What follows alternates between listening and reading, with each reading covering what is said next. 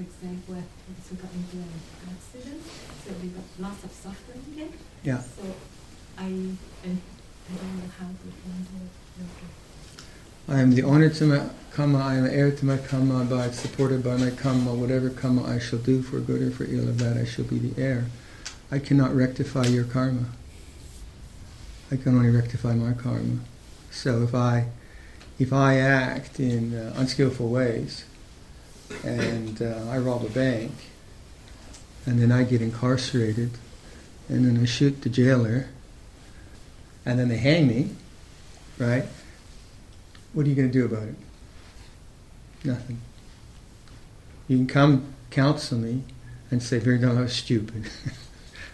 And just try to do dana and behave yourself. You can do that, but that's my karma. I've created that. And karma's going to take care of it for me. So you can't really save me that way. So because they come from some friends who are very good people. Yeah. Who has practice also. Yeah. Uh-huh. And then so we wonder, how can it happen to them? Why do good things happen to bad people, and why do bad things happen to good people? That's the age-old philosophical question. And every religion is trying to answer it. So Christians say, it's God's will, God works in mysterious ways. Allah says,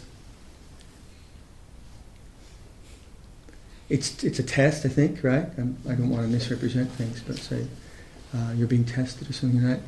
Buddhism says there's the law of karma, and that all our intentions have consequences in ways that are so complicated we can't understand them.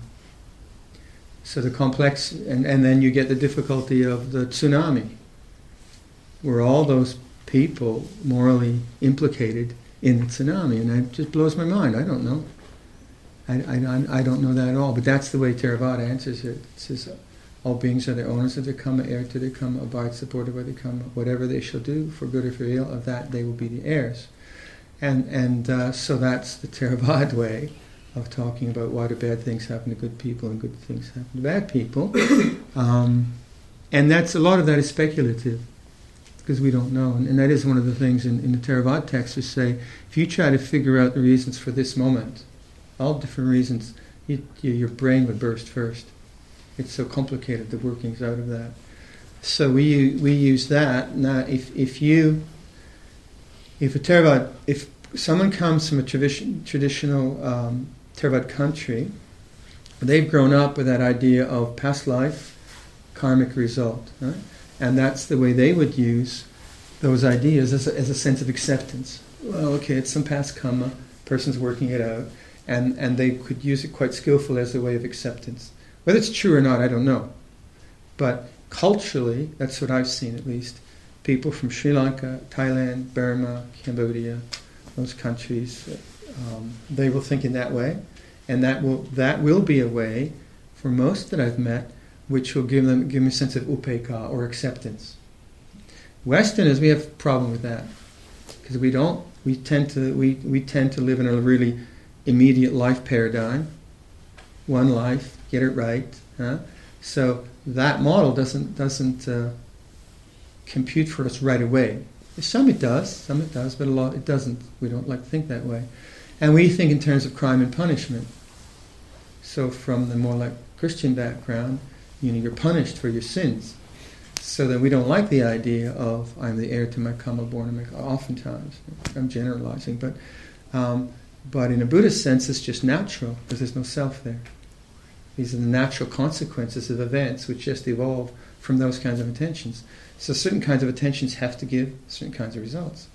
But if one had to live out all one's kind of karmic stuff, as it were, it'd be impossible.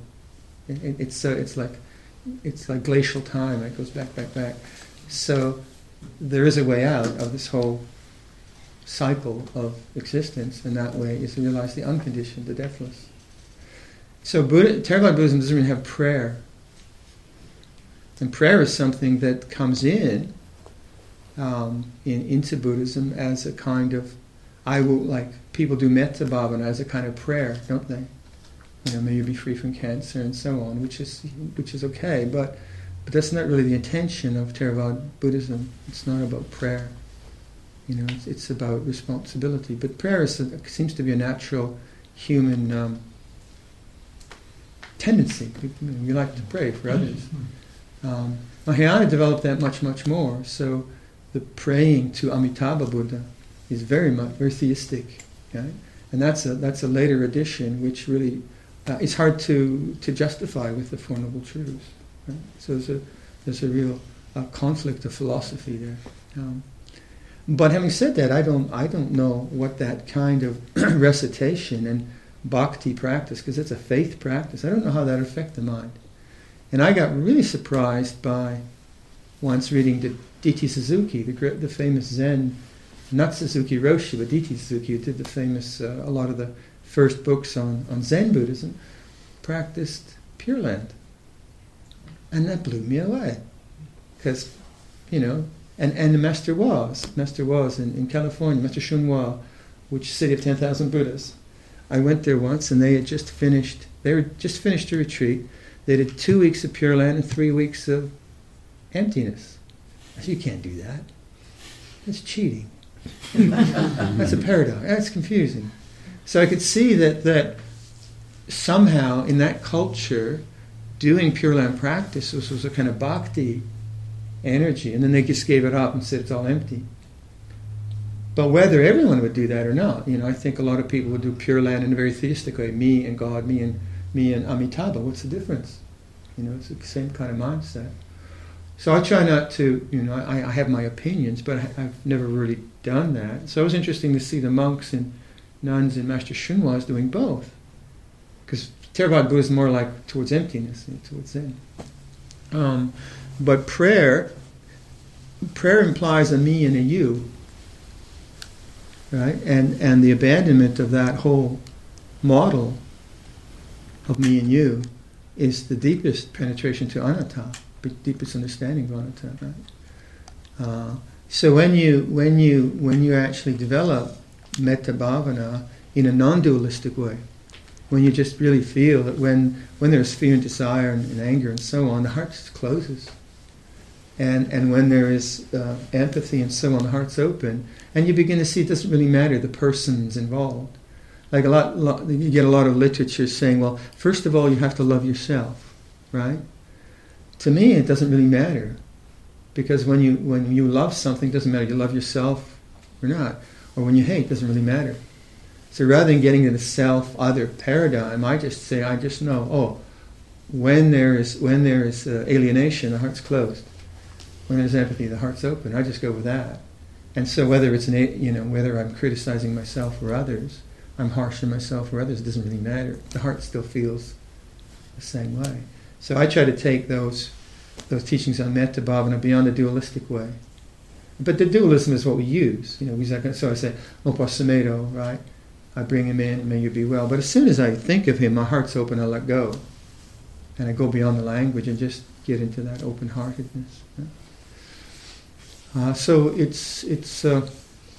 I think it's important to try to keep whatever model you're using, to try to keep that set of principles and concepts in this box, and the other one don't try to mix them, because if you take even the word Buddha, it has a different connotation in Mahayana than in Pure Land than it does in Theravada. Just the word Buddha, right? And so you can get terribly confused if you're not sure of how one uses it in the other. And so Theravada, and that's where the study is important. This is the way Theravada presents the path. And remember, that's not a philosophical abstract. It's a concrete way of letting go, of liberation. So it's not an opinion. It's not like reading Kierkegaard or something like that, an opinion about something. The Buddha says, I've done this. If you want to do it, do this. And take it or leave it, basically. If you don't believe it, tough. It's not a negotiation of ideas. It's like, this is the path. There is liberation. Give it a go. You might realize that yourself. Whereas when you get abstract philosophies about cosmologies and things like that, then you get in the realm of opinion and views and different perspectives that way. So I would say whatever tradition you have, does it work? Does it pragmatically work, right? So if someone does Pure Land and it brings them to silence, peacefulness and so on, and they go beyond sense of self, then great. Great. But if it brings more fear, like if it's superstitious, then it's not going to give a good result.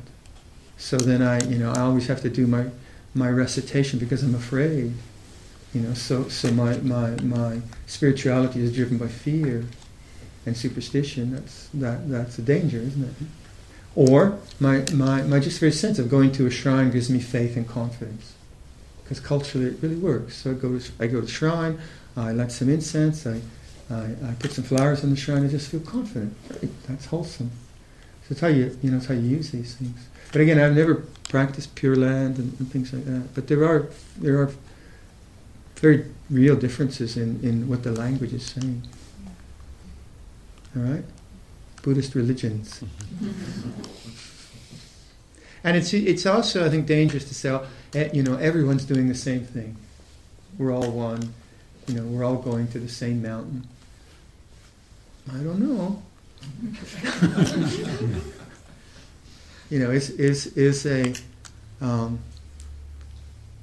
Is a radical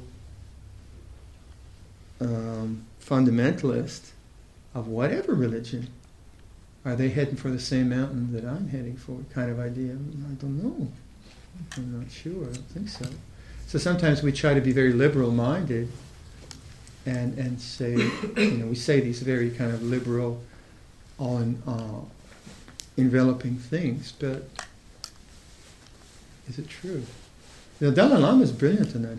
I like that. He says, we have differences. But there is this common goodness. So that famous meeting he had with the monks outside London, and he said, I often talk about this, but he had been asked to comment on 4 gospel quotations which he was given before the meetings, and he gave some really lovely responses, and like they asked him, what about the resurrection, Christ's resurrection? And he said, what's that? He says, Jesus rose from the cross. And he thinks about, yeah, we can do that.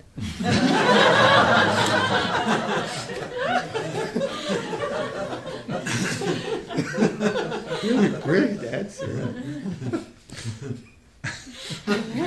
And then they asked him, so if Jesus was here, what would your question be to him?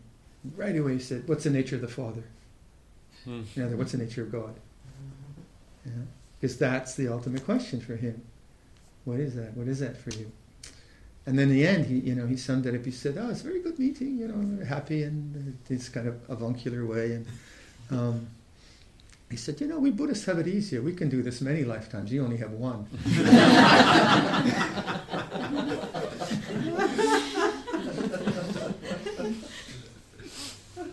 So who knows? So he never, he's very unifying, but he's quite adamant, no, there are differences, but not in a contentious way. And he's not saying that he's right. He says, no, my ideas go, this is a set of ideas that I follow, and he would say, like what his readings, no, these are your ideas, but never in a contentious way, and just encouraging that common good that we all have. Very, very beautiful to see how he does ecumenical stuff. Very skillful. All right. C'est tout. Boss.